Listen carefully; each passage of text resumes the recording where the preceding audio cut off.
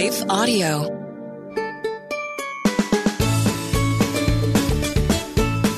Hey friends, welcome to the Hearing Jesus for Kids podcast. Do you ever feel like you want to know more about the Bible, but then it's kind of hard to understand? Do you want to share your faith with your friends, but have a hard time figuring out how to do that? Do you want to learn how to connect the Bible to your real life? Well, then this is the show for you.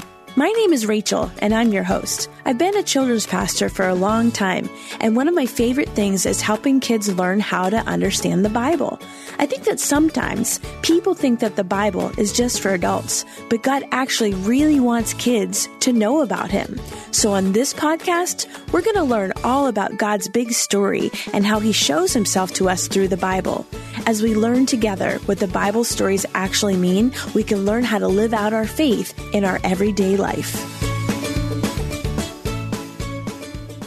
Hey friends, welcome back to the Hearing Jesus for Kids podcast. I'm your host, Rachel.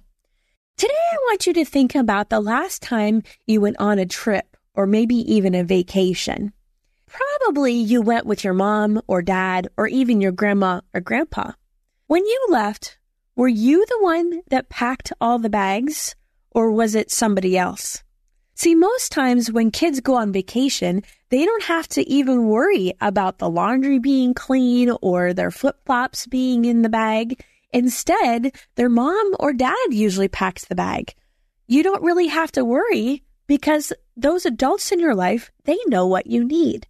It's kind of like that with God, and that's what we're going to be learning about today in Matthew chapter 10. I'm going to go ahead and read, and we'll stop as we go. It says, "Go and announce to them that the kingdom of heaven is near. Heal the sick, raise the dead, cure those with leprosy, and cast out demons. Give as freely as you have received."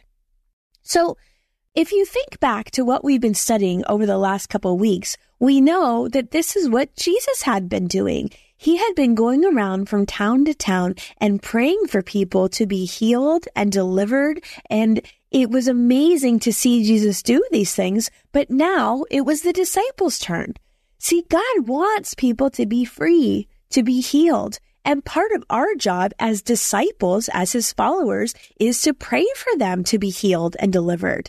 And you may be thinking, there is no way I can do that. And you want to know a secret? You're right. You can't, because we can't do it on our own. We need Jesus. And if He tells us to do something, we can trust that He's going to give us what we need in order to do it. Let's keep reading. In verse 9, it says, "Don't take any money in your belts, no gold or silver or even copper coins. Don't carry a traveler's bag with a change of clothes or sandals or even a walking stick.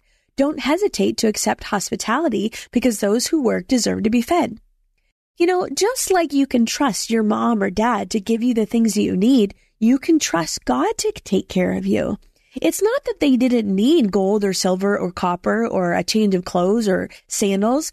God knew that they needed those things if they were going to be gone for a while, but He was asking them to trust Him to provide those things through other people.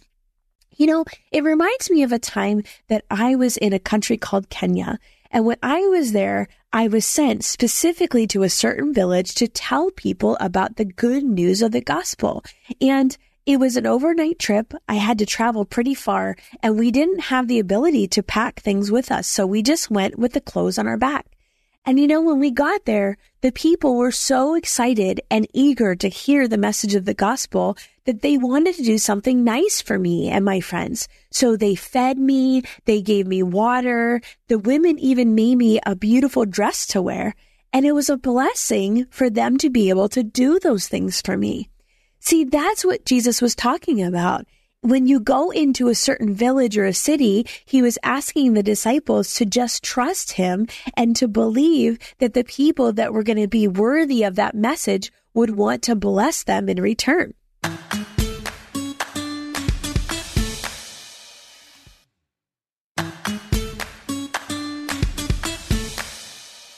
Let's keep reading. In verse 11, it says, "Whenever you enter a city or village, search for a worthy person and stay in his home until you leave town.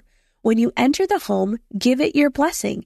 If it turns out to be a worthy home, let your blessing stand. If not, take back the blessing."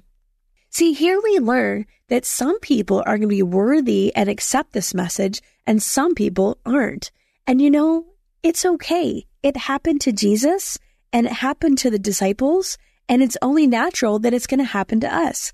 Sometimes when we share the message of the gospel, the people will accept that message and accept Jesus and accept the peace, the blessing of peace that comes with that message. But sometimes people aren't. And that's probably more about what's going on in their own heart between them and God than it is about you. So if people reject the message that you're trying to share with them, it means that they weren't worthy of the message, and you can move on to talk to those who are. See, in verse 14, it says, if any household or town refuses to welcome you or listen to your message, shake its dust from your feet as you leave. See, back in Bible times, they didn't have Nikes and socks like we did. They wore sandals, and their feet were bare underneath those sandals. And when they would walk, the roads were really dusty and gross. And so it would be natural for them to get some of the dust from that road on their feet. And what he's saying is if people won't listen to you or your message, shake your feet off and get that dust off your feet as you leave, meaning don't carry that with you. Don't carry the rejection with you, because God can still deal with those people. And perhaps it's somebody else that he's called to share the gospel message with him. Your job isn't to worry about that. You can pray for them that they would be receptive to God's word and his love, but you don't worry about them. You move forward and you go to the people that God does have you ready to talk to. See, we talked about the harvest, and that means that God has prepared certain people in their heart and their mind and their spirit to accept the gospel message. There's a lot of people that are still at that place, and we can't waste time worrying about the people that reject the message. We have to move forward to tell people that are ready for the message. So as we pray, I want you to think of maybe 3 people that you can share the gospel message with. And you know what? It's okay if they don't listen.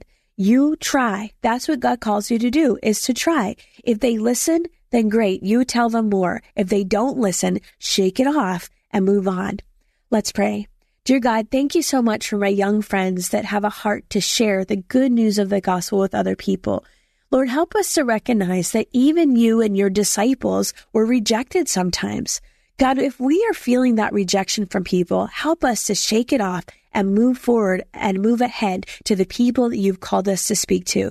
Lord, would you show my young friends in their mind's eye, even right now, the people that you've called them to share the good news with? God, I pray for them to be bold and courageous as they share your faith. In Jesus' name, amen. Okay, friends, we'll talk tomorrow.